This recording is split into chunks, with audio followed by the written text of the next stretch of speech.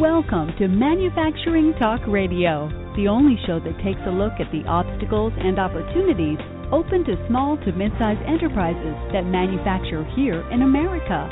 Brought to you by All Metals and Forge Group, with your hosts Tim Grady and Lou Wise.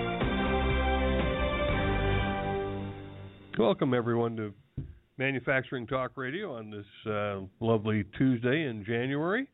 We are certainly looking forward to our guest today. So we won't have a postscript or a news clip for you. We're just going to get into the show. We're really talking to America's manufacturers today. We really want them to hear what our guest, Bob Dorigo Jones, has to say, because many of them have already suffered the slings and arrows of the topic that we're going to discuss. Bob happens to be a senior fellow at the Center for America. He's the author of the best-selling Remove Child Before Folding, the 101 stupidest, silliest, and wackiest warning labels ever. And we're going to talk about not only wacky warning labels, but the cost to you, the American consumer, because these really stupid and silly labels have to be put on products. He's also the host of a new national radio commentary, Let's Be Fair, through which he shares important stories about the impact of crazy lawsuits that we're going to get into today. He's been on many television programs. He's been on the NBC Nightly News, the ABC News 2020, the BBC World News, Fox News, CNBC, and every year in the summer he's on with John Stossel, and he brings the 5 wackiest labels to the John Stossel show, and then the viewers rate the top 3. So, Bob, welcome to Manufacturing Talk Radio. Well, thank you. I have really been looking forward to this interview, because I look forward to any chance to talk about how we can reduce the effects of excessive litigation on our families and our communities, but especially your audience, because we have at the Center for America such a long history of working with manufacturers all over the country.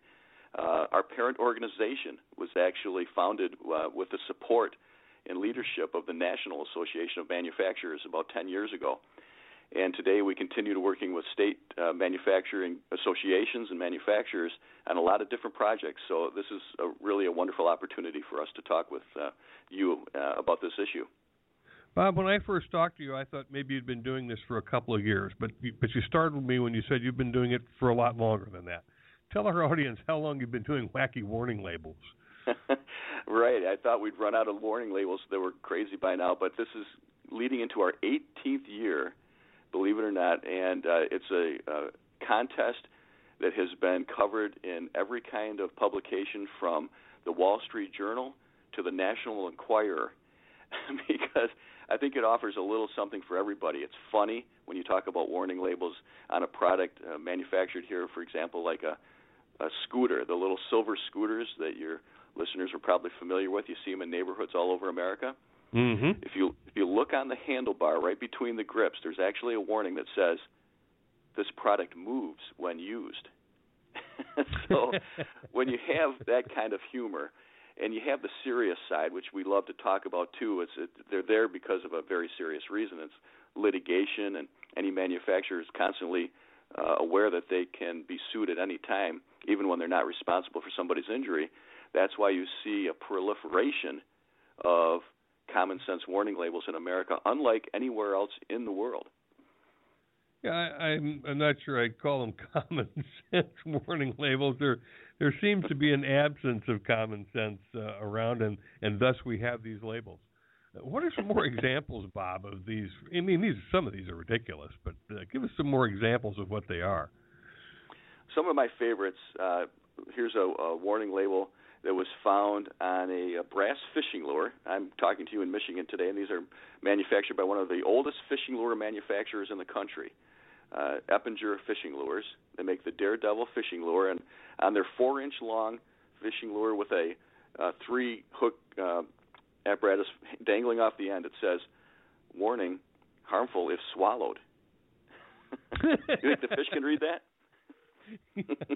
And one of my other favorites was found on the book, and we mentioned the title of the book, Remove Child Before Folding. That's actually from a baby stroller. Just remarkable. Now, I have to ask you, Bob, all these warning labels that we've had to put on products, and we'll dive into these in terms of cost, are we safer?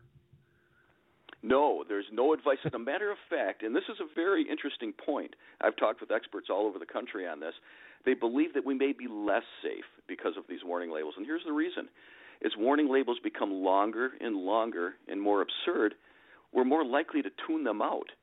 You know, one of my running gags is that the 3-foot stepladder is an endangered species because it's not long enough to put all the warning labels that you have to put on ladders these days. And you buy a pen, and it has a booklet of warning labels. One of the warning labels we found on a pen once says, "Do not swallow pen cap." And here's the interesting thing about that one, is that the pen came with warning labels and instructions in 4 different languages: English, Spanish, French, and German. And they were all identical except for one thing.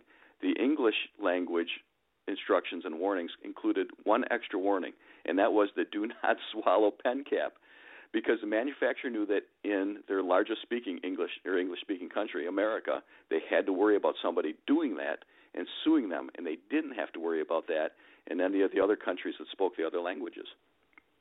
I think sooner or later you're going to run across a warning label that says, "Do not choke on contents of warning label." It's only a matter of time.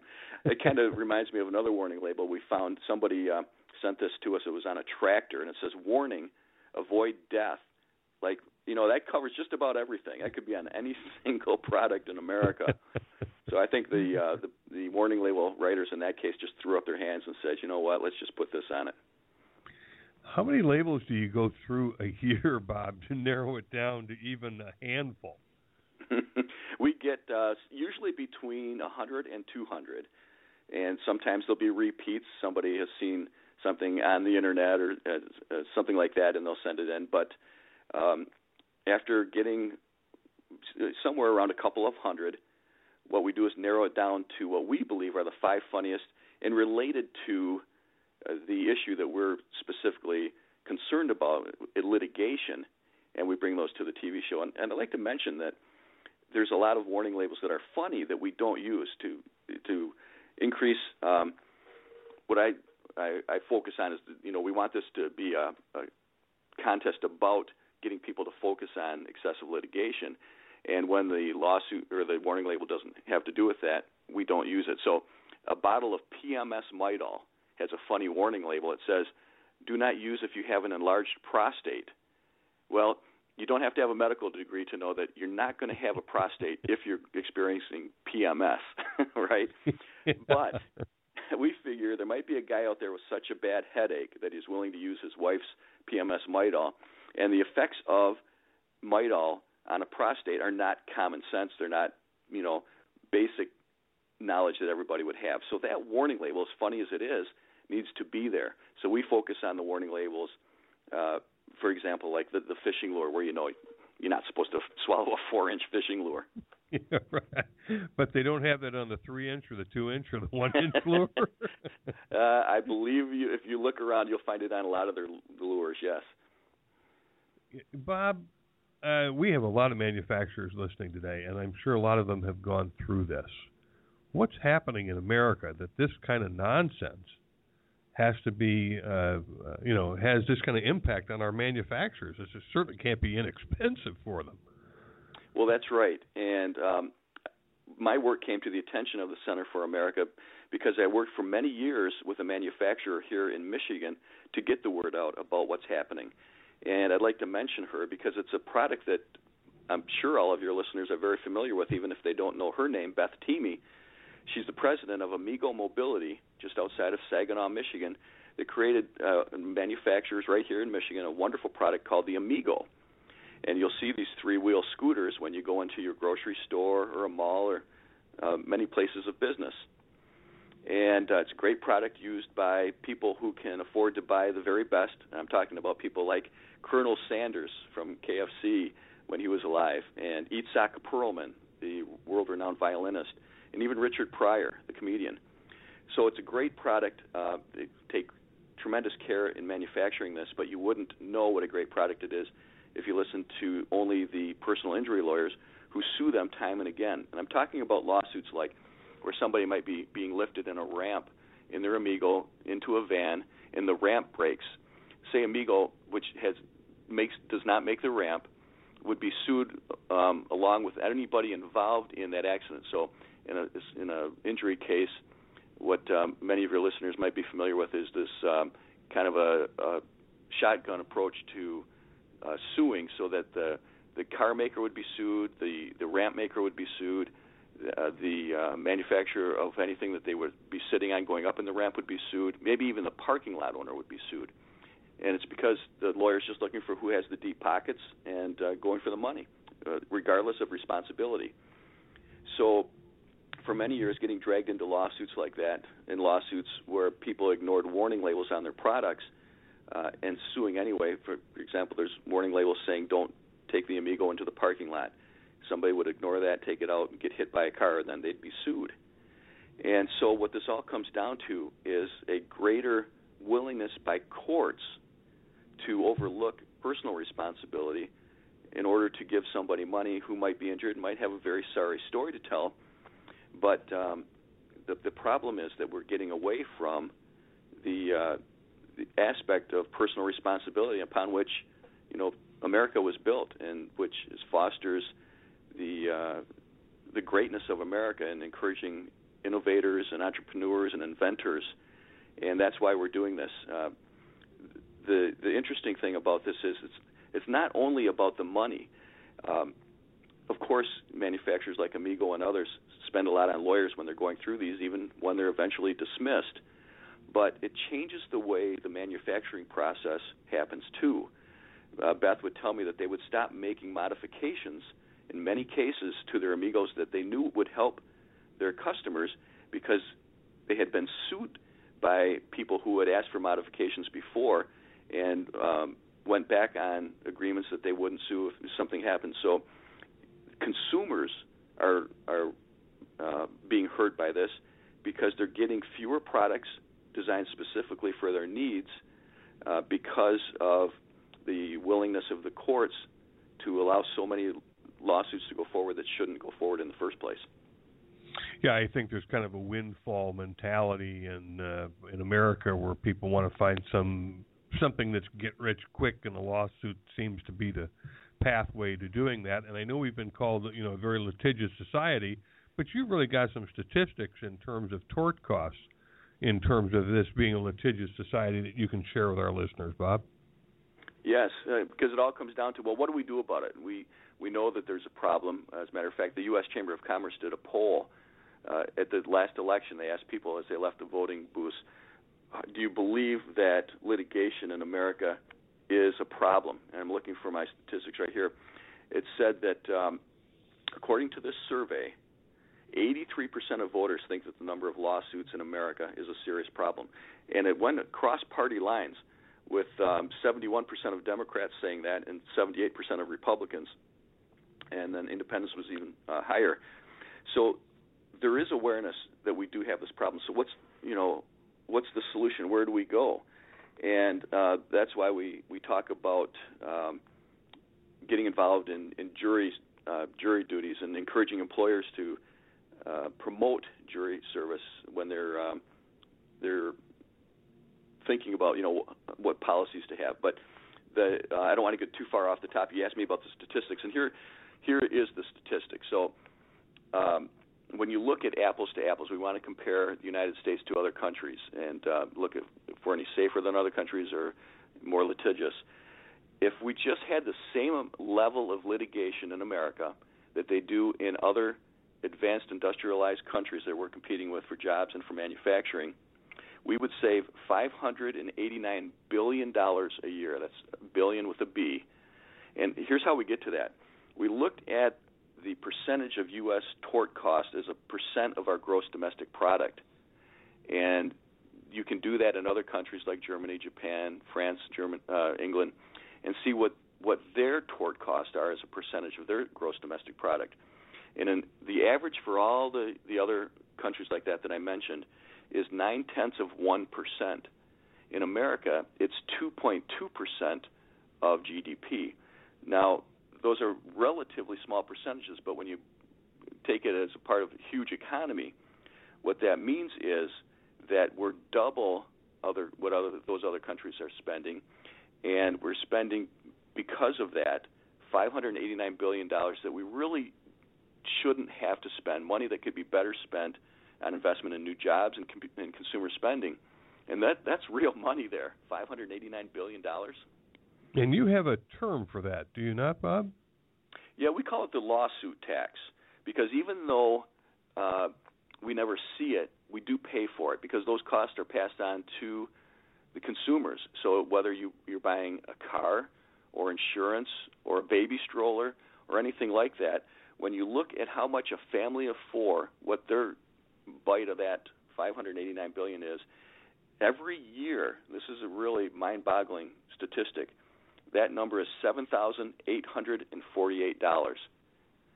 And the reason I like to use this statistic is because we're not saying that you need to get rid of all of lawsuits, and that would be an absurd statement to say. We know that there are injuries that are a result of other people's negligence, and people need to be held accountable. We're never going to get rid of the need for litigation. But when you look at the excessive amount of litigation in America, that is what we need to attack and put that money to better use.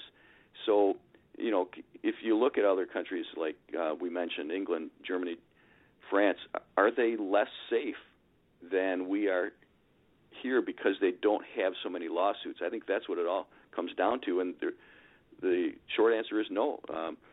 There is no evidence whatsoever to say that Americans are any better off for all our litigation. It's just that we spend more for products, and we're losing products that from medicines to different kinds of car seats. We've noted devices that could protect and warn parents when a child falls into a pool have been taken off the market because of litigation. So consumers are paying in money-wise and through loss of the ability to buy products that would make their lives better. Now, this $589 billion, Bob, is that just the payout in lawsuit claims? No, good question. It's the amount of time that, for example, a CEO of a small manufacturing company might spend in court, so defending a lawsuit that's eventually dismissed. And all of the costs, the opportunity costs that are involved. This was research that was done by the Pacific Research Institute in California. So a very respected public policy, free enterprise think tank looked at this in a way that had never been looked at before, because it's a pretty hard number to get your head around. There's so many things involved in going into the cost of litigation. It's not just the lawyers that are hired. It's the amount of time spent away from work.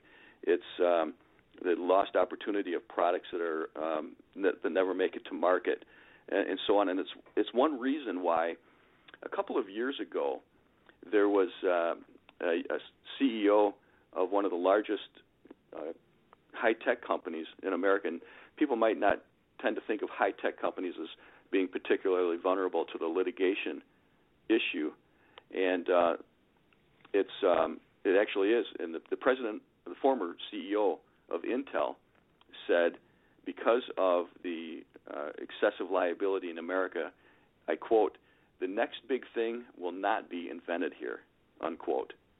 And I think that should all scare us, to think that the CEO of such a respected company would say that because of the problem that we're dealing with here in America that others don't have to deal with in their countries, that the next big thing will probably be invented somewhere else.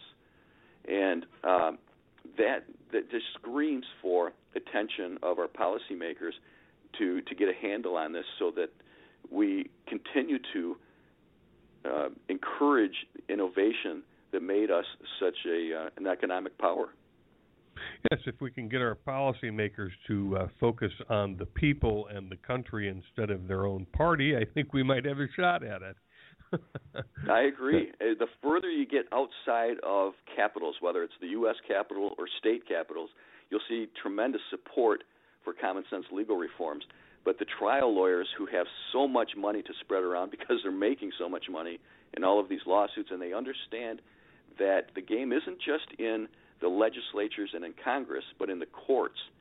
For many years, manufacturers and other job providers really ignored the courts when it came to influencing public policy. But that has changed over the past couple of decades as more and more of the job providers would realize that they would fight for years trying to get reforms passed in their state legislatures just to see them overturned by the courts, usually in the state Supreme Court. So one of the things we focus on is the role that judges play in interpreting the laws and in setting public policy. Now, before we leave this $589 billion figure, Bob, does that also include the cost to the manufacturer of any retooling that they have to do to now adjust for the fact that they've got to deal with some product issue that isn't really an issue? It does, yes. I was very impressed with thoroughness of this study, and it covers all the kinds of costs that, like the one you just mentioned, that are often ignored in the debate over how much litigation really costs us, because you do have to look at those if you really want to get a true understanding of how much we're spending on this. And is that a public available document, Bob? Yes. As a matter of fact, if your listeners go to Google and just type in Pacific Research Institute and look at the, also type in with that, let's see, what would another term be? I'm not sure that we have a link to it on our website, but okay. Jackpot Justice, do those, and it's a PDF. It's probably 50 pages long with probably about 10 pages of footnotes and cites that give us a credibility that I demand when I talk about this issue. And by the way, I would like you to share with our listeners what your website address is, Bob. Oh, yes, thank you. The Center for America, it's straightforward, centerforamerica.org. We're a nonprofit, nonpartisan organization, and if they go to our website, they can see not only how they could enter the Wacky Warning Label contest and listen to some of the stories that we tell about how manufacturers and others are affected by living in the most lawsuit-happy society on earth, but they can also see some of the other things that we're working on with manufacturers. For example, we work on the American Jobs for American Heroes project, which is designed to pair military veterans who have left military service full-time and are looking for jobs, and we're working with manufacturers to hook them up. So a lot of good things that help the economy. Well, it's interesting that you mentioned, and I want to bring up jury duty because a lot of people poo-poo jury duty, and I'll be honest, I poo-pooed it as well before I served on a jury. You know, they finally got me, and I had to appear. And as I sat on that jury, I realized some of the cases that are brought before the court that the court has to spend their time on it falls into the stupidest, silliest, and wackiest court cases you might imagine. It's a tremendous cost to America to chew up the court's time having to deal with people who, for instance, demand a jury trial in a dog-bite-dog case. Yeah, and that's a tough nut to crack because, let's be honest, a lot of us will say, we'll brag about when we're able to get out of jury duty, and I've stopped doing that many years ago. But we know that it could take a lot of time, and we've got a lot of things going on in our busy lives, and a lot of employers would just assume their employees get out of it. But then they realize if they're ever sued, they need the kind of people that are hardworking, honest people that understand how the economy works and understand these issues being on the jury to protect justice. So jury duty is a very important part of the solution, and we can't encourage jury duty strongly enough. Now, I know there's also an expense to America that kind of falls into the same genre, and that's defensive medicine. Can you explain that to our listeners? Because manufacturers, those who are still paying the premiums for health care policies, are going to be impacted by this. Yes, it's a very good issue to talk about because when we talk about litigation, manufacturers will tend to think about product liability litigation, and there's certainly enough about that to talk about. But anybody who manufactures a product has employees, and health costs are a significant portion of payroll.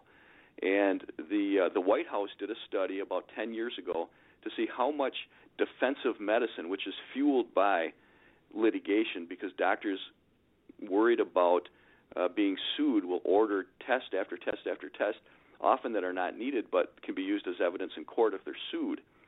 And the White House determined that if we could eliminate the defensive medicine problem in America, we would save $200 billion a year. So we've done a lot to extend health care in America to people that didn't have that.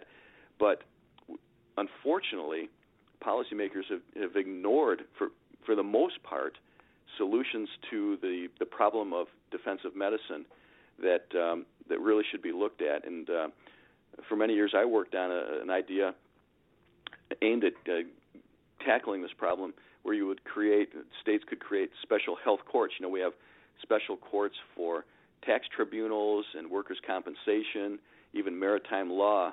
But some of the most complex issues involve medical cases and injury cases. And we ask juries that have no background in these very often to make decisions about this that they haven't been given enough information on. And one idea would be to take those types of cases out of the regular civil courts and put them into a special court that is focused on medical issues to help bring more common sense back to how these are resolved. And there's actually been some bipartisan support in Congress for that idea. And hopefully now that there seems to be a renewed sense of at least we need to have bipartisan cooperation to get things done, maybe that has a little bit of a future. Bob, give us a couple more examples of some of the wacky warning labels that you've run across. And at the bottom of the hour, we're going to take a brief break, and then we're going to come back and talk about something like class action lawsuits. But what are some of the other labels that are out there that you've been exposed to? Here's one of my other favorites. It's on a hands-free cell phone product called the Drive and Talk speakerphone. We all know how dangerous it can be to focus on talking on a cell phone when we're driving, so we've seen more and more speakerphones that you attach to the visor and are aimed at improving safety, right? Well, this Drive and Talk speakerphone has a warning label on it that says, never operate your speakerphone while driving.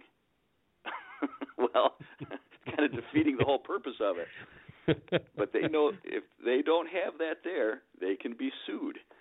Another warning label was found on a little novelty product manufactured in Texas. This is called an off-road commode. Now picture a little toilet seat that attaches to the trailer hitch of a truck. And this says, warning, not for use on moving vehicles. Picture that one. Unless you're constipated. Yes, to get things running, right? Yeah. So these are the kind of warning labels we see all over America, and people will find them when they buy something and go on our website and Google wacky warning label or Google Center for America, and they can see how that type of a warning label can be worth $1,000. Now, also, Bob, you talked to me about one that you saw on a sled, a flexible flyer sled? Yes, this is great for this time of year in the northern areas where we have a lot of snow. It said, warning, sled may develop high speed under certain snow conditions. Well, again, that's the whole idea. They'd probably be sued if it didn't. Right, yeah. Kids had attached rockets to the sleds. If they could, I know I would have. Right.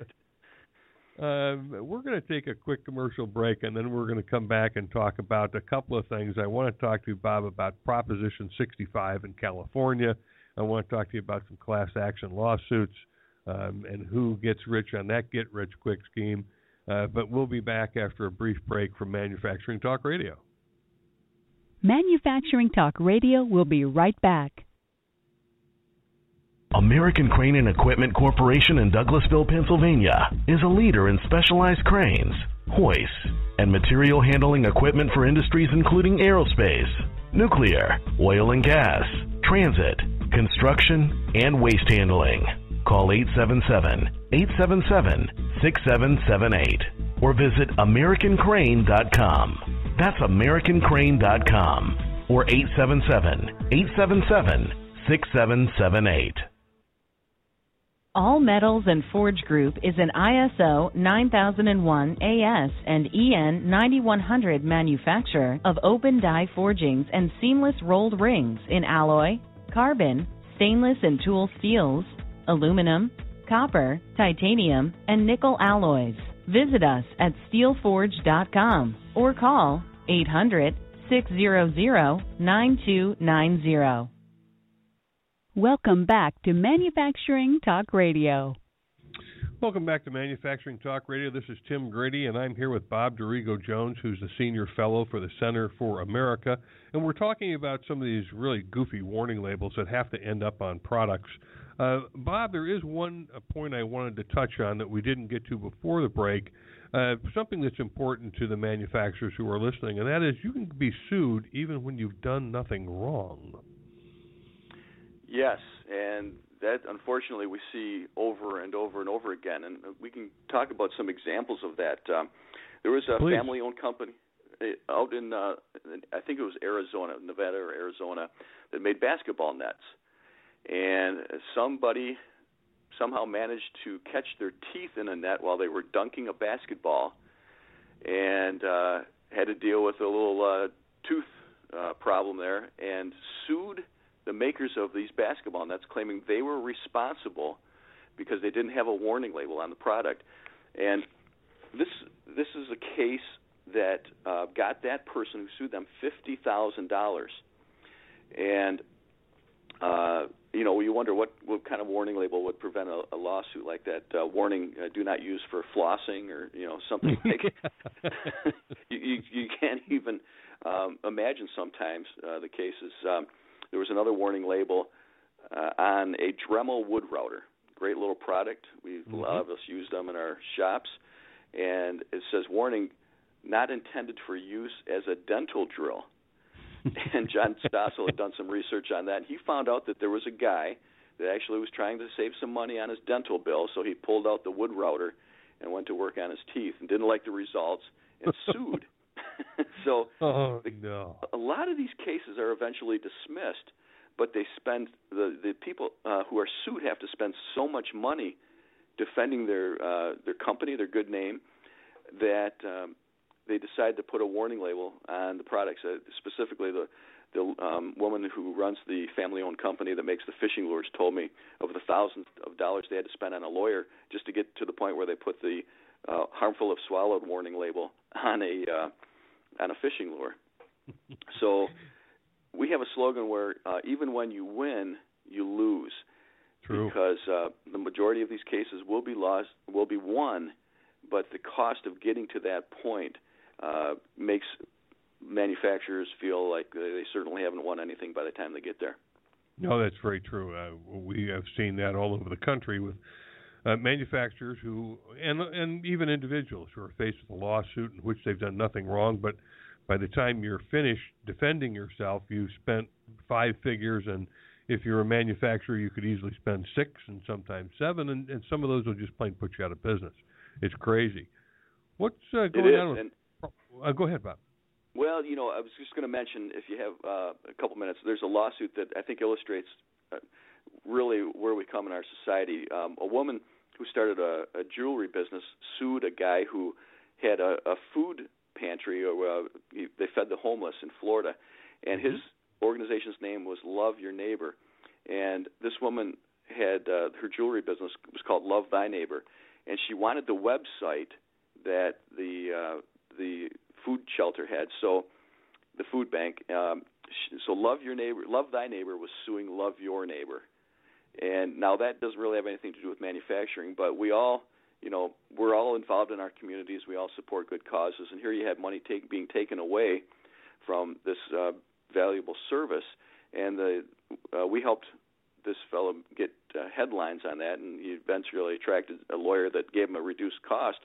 But it's still the money that he had to spend could have fed 40,000 people, he said, and this was a case that was eventually dismissed. Wow.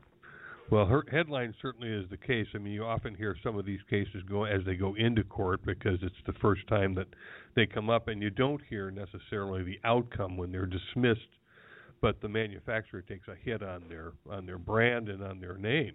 It's unfortunate. Yes. Bob, what's going on with Proposition 65 in California? I know it's already on the books, but the end result of that is some silly stuff, is it not?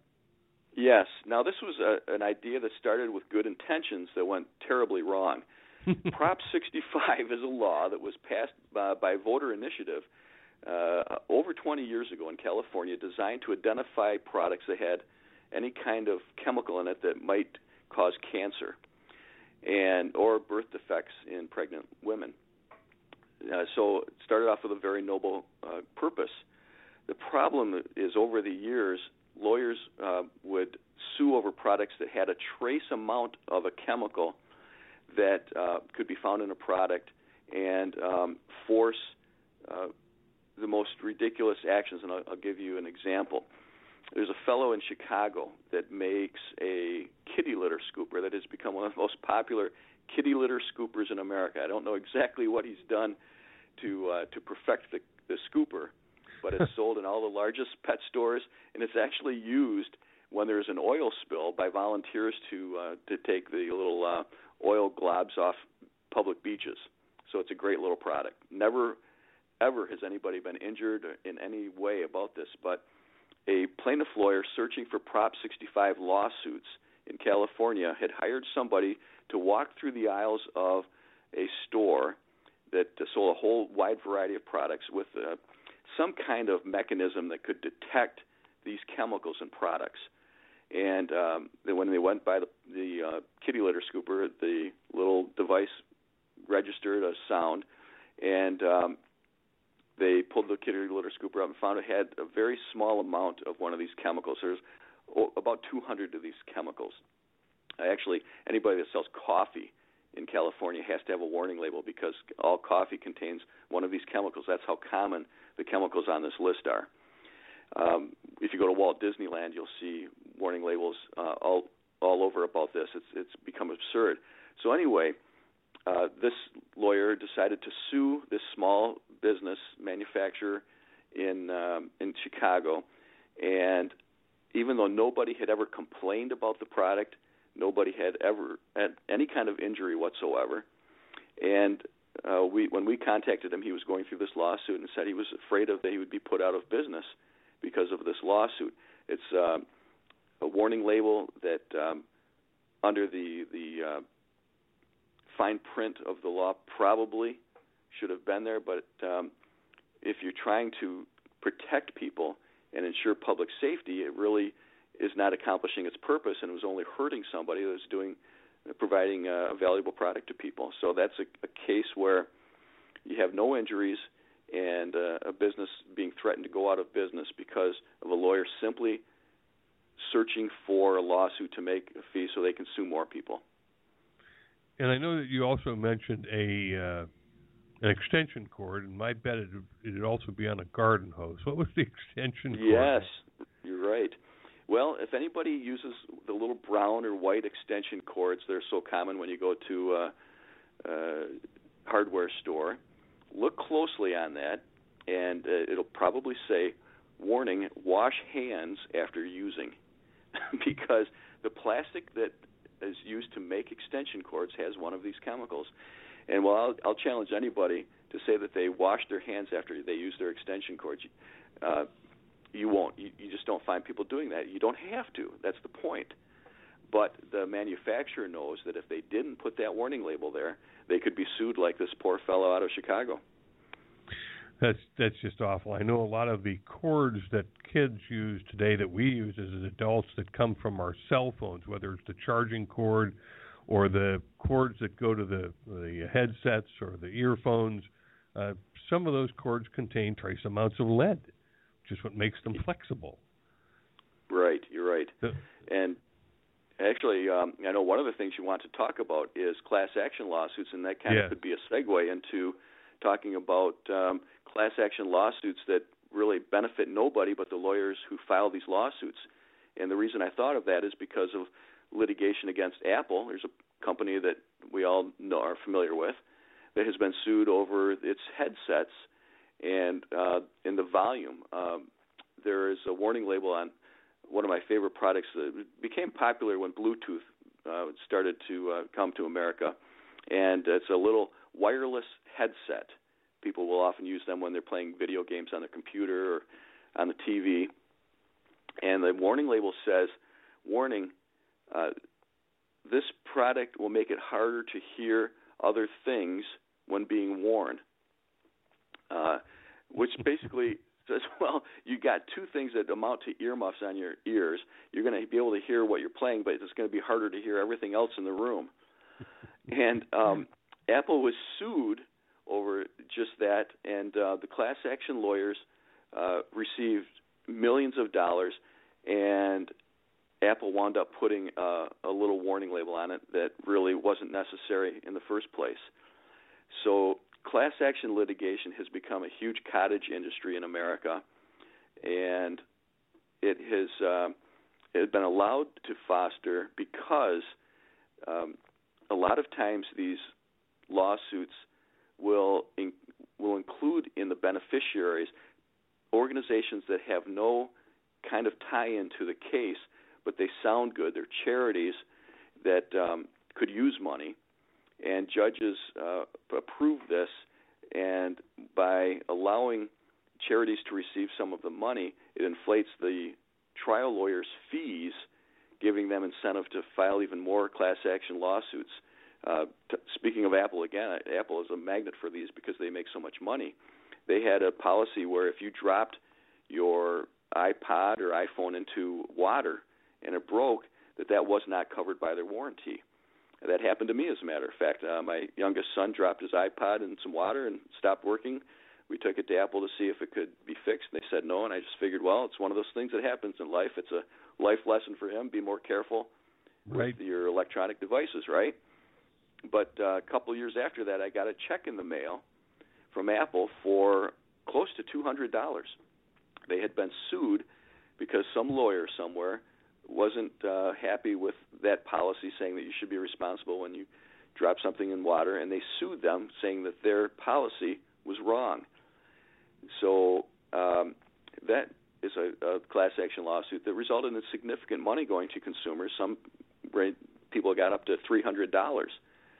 But it goes against our sense of fairness and is the type of thing that we really need to get a handle on in America, because class action lawsuits are becoming a real big problem for any manufacturer, from large ones like Apple to smaller ones. And it's real money, very, very big amounts. We're talking hundreds of millions. No, it's very true, Bob. And last year I received postcards in the mail, which usually is how you get your notice that you're a member of a class. I didn't even know I was a member of a class. One was with a credit card company, one was with a power company, and they were saying that I had to respond to this to get an opportunity to get the award, otherwise I'd be dropped from the class. And then I found out later, when they sent out the second notice that you now had to apply for the award, that my award was $1.57. And I said, you're wasting everybody's time, including mine and the courts and life in general, pursuing these ridiculous lawsuits for a benefit to a consumer that oftentimes it's a coupon that you get, which means you have to spend more money to use the coupon. You've gained nothing.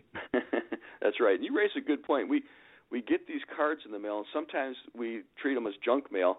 I never saw the card that made me a part of the class action lawsuit. Otherwise, I would have denied being part of this. I wanted nothing to do with this lawsuit. And actually, we'll get checks every once in a while from somebody that was part of a class action lawsuit, and they were so mad that they got a check that they sent it to us to say, we want you to use this to fight litigation, excessive litigation in America.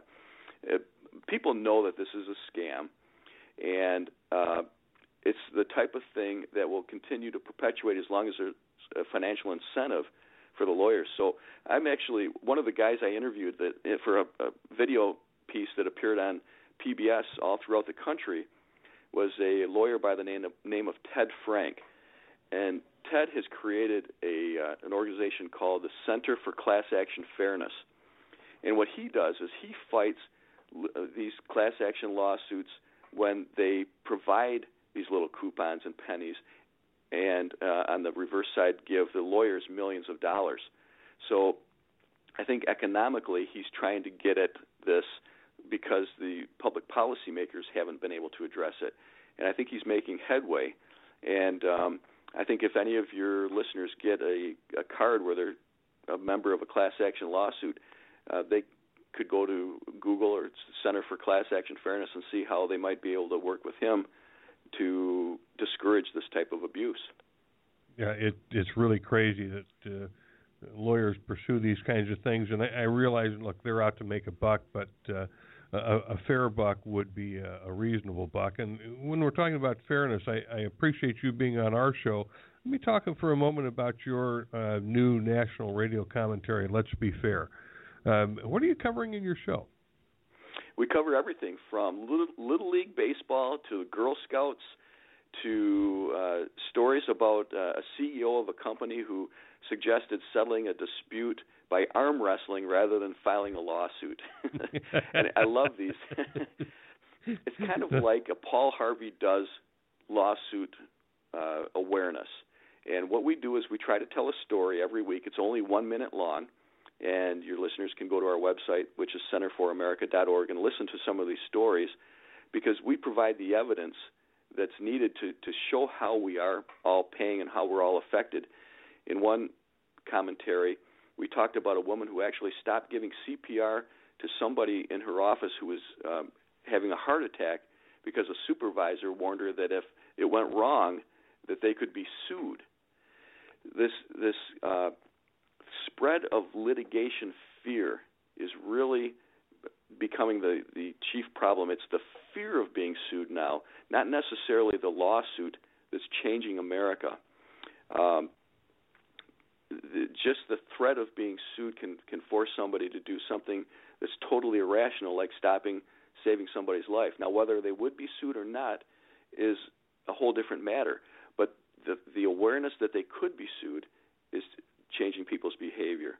I mentioned the Little League of America. When I first got into this issue, the CEO of Little League of America told me that they spend more money on liability insurance to protect itself from lawsuits than they do on any other item in their budget, bats, balls, and gloves combined.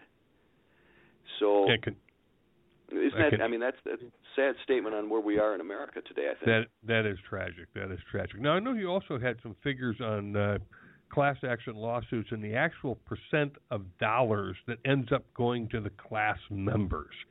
And to me, it was astonishingly low. Can you share that with our listeners, Bob? Boy, I'm looking for that statistic, and I'm a stickler on making sure I have the right statistics. And I can't find that one in front of me, but it was you don't have that in front of you, do you? Well, I think it was something like 15% or less actually of the money actually went to the class members, and 85% or more ended up going to the lawyers who brought the suit. Yes, and I wasn't sure if it was under 20%, and you're right, it's 15%. So all of this money that's being spent isn't going to the people that deserve it. And actually that brings up another point is even somebody that has a legitimate lawsuit in America today, because the system has become so inefficient, they tend to walk out with, in many cases, less than half the money that they win, because their own lawyer and the lawyers that are fighting them are making the majority of the money. So we'll often talk to people that had legitimate lawsuits that call us because they're mad at their own lawyer for taking so much money. So the only ones getting rich off the system are the lawyers that are filing these lawsuits, and that goes totally against what some of the top judges throughout the history of America have said. As a matter of fact, I'm doing my commentary this week on a respected federal judge. His name was Learned Hand, one of the great names, I think, in law. Went to Harvard, and his name was actually Learned Hand. And he said that we should avoid lawsuits short of anything like sickness or death. And the point is that it hasn't been until the last 20 or 30 years that litigation at this level was even tolerated by our society. It would have been an embarrassment for somebody to trip over their shoelaces when running through a park and then sue the shoemaker saying that the shoelaces were too long. But that has actually happened too. So we're getting away from ideals that have been cherished in America for many years because of the inability of judges to serve their role as a gatekeeper to the courts.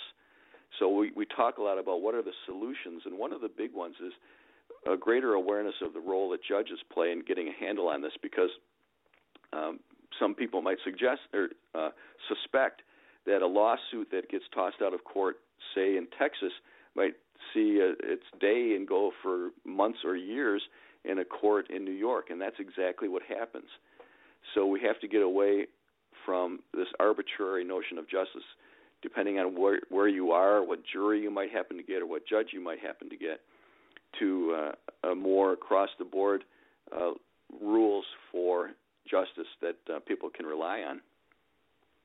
And is there anything that a manufacturer can do, Bob, to protect themselves from these lawsuits? I mean, is there a generic warning label that says this product may be dangerous if used in any purpose other than its intended purpose? That's a great question. Warning labels do need to be there today for protection, and there's not a generic version, but if an accident can be foreseeable, that's generally the rule of thumb that's used to apply negligence or damages to a manufacturer. But here's one thing I like to mention, and we don't often get enough time in the interview, so I'm glad we have time today, is when somebody is sued, they do have options. You do not have to go straight to court. Now, I like to encourage job providers to tell the judge or their own lawyer that they would like to go to mediation. Most places in America will allow a judge to tell somebody who sues somebody to try mediation first. And I want to make an important distinction. I'm talking about what is called facilitative mediation, not court-appointed mediation. And there's a strong distinction because many courts today are required to try to mediate something before it goes all the way to the judge or the jury. Facilitative mediation are organizations that are created with money that comes from fees on all the lawsuits we file against one another throughout the year. And you go in, it costs sometimes less than $100 or $200, and it has a success rate of almost 90%. And wow. So you get before, and you don't have to. You can't even bring a judge on a lot of these, or a lawyer to represent you in a lot of these cases. And mediators are trained with money that we're spending on lawsuits, or the people who file lawsuits are trained to help people arrive at a solution that's mutually beneficial and is rooted in fairness. And very few people relatively use this today because they're simply not aware of it. So if you're sued, you can ask the judge to order that it be sent to facilitative mediation first, to give it a try where there are no lawyers involved. If it's one of the times that it can't be used, it goes back to court. But the judge then knows that you felt so strongly about your case that you were willing to let an independent, objective mediator help you arrive at a solution. And I think that is a very positive development that needs to be promoted more, because litigation costs so much money, like we've talked about. Even if you arrive at the solution you eventually want and the case is dismissed, you could still lose your life savings. And mediation can be used in a whole variety of cases, including big dollar amounts. And I understand and I am not a lawyer, but if I understand, law discussions have been around me over the years that anything that comes out in mediation cannot be used for or against you in a court of law. It's sealed. Right. So there's a high degree of confidence that you can have going into this, that you can be, open and honest with the proceedings. And I hate to say it, but in a lot of cases that are filed by the trial lawyers that are looking for the quick hit, the lawsuit lottery type of a case, they don't want what's fair and honest. They just want the use of this heavy weight of the court system bearing down on somebody who's been sued as a hammer to get them to settle. Here's another very little known fact in America today. 9 out of 10 cases, lawsuits that are filed, are settled out of court. And there's two conclusions that you can have. One is that even the people that are sued who are responsible want to settle so that they're not backed into a bigger award by a jury. But the problem is that research is finding that these cases are settled simply because of the need to avoid the cost of defending oneself in litigation. And that really says a lot about our society today. As a matter of fact, the one lawsuit everybody's familiar with is the spilled coffee lawsuit against McDonald's. Right. Well, they probably haven't heard about the spilled milkshake lawsuit against McDonald's. And I like to bring this up because we can argue about how hot coffee should be, but nobody can argue about whether a milkshake is too cold. The guy went through a drive-thru, got a milkshake, put it between his legs, put his French fries in the seat next to him. When he got to a stoplight, reached over for the French fries and squeezed his legs together as he was reaching over. The milkshake pops out, hits him in the lap. He's startled. He accelerates the car and hits the car in front of him. So who did the guy in front of him sue? The guy that hit him? No, he sued McDonald's for not warning their customers about the dangers of driving with a milkshake between your legs. And that's a case that went all the way to the Supreme Court of that state and was eventually dismissed. But the people that were sued, the McDonald's, didn't feel like they won that case because of all the money spent on lawyers. I'm sure. And when they're talking about tort reform in America, this is what they're talking about. Some of this stuff is ludicrous. Bob, we've just got a couple of minutes left here, and if you've got a couple of other short labels you'd like to share with our listeners, we sure would love to hear them. Here's a good one, and this is on a common dust mask. It's a type you can buy 10 for maybe a couple bucks at a hardware store. It says, warning, does not supply oxygen. Oh, really? Here's a warning label. This was found last year by a guy in Buffalo, New York, and it was on a sheet of decals for bike helmet or skateboard. The Buffalo Bills would send these out to their fans as a little gift. But printed on this sheet of peel and stick decals, it says, warning, decals are for decoration only and will not prevent bodily harm or injury. So if you fall down with one of these decals on your helmet and you get hurt, you can't sue them, but they need that there, they feel. Yeah, don't stick it on your forehead and run into a tree. Bob, we certainly appreciated you having you been on the show. This has been a lot of fun. We'll follow up. We'll follow up with you later in the year just to see if anything interesting has popped up. Thanks for being on the show, Bob. Okay, thanks. And everybody out there, look for that $1,000 grand prize winner and go to our website, centerforamerica.org. Absolutely. We want to get lots of entries into Bob. We certainly invite all of our manufacturers to send in any stories they have. You can send them to info@mfgtalkradio.com, and we'll go over them and review some with Bob and have another discussion with him later in the year. And we've enjoyed having him on the show. This is a great topic to review again, and we'd love to hear from any of our manufacturers out there who've got great stories to tell. Either the slings and arrows they've suffered or labels they've had to put on a product. But thank you for listening today with Manufacturing Talk Radio, and we'll be back with you next Tuesday. Thanks for joining us on Manufacturing Talk Radio. You can hear our next broadcast each Tuesday at 1 p.m. Eastern Standard Time at mfgtalkradio.com.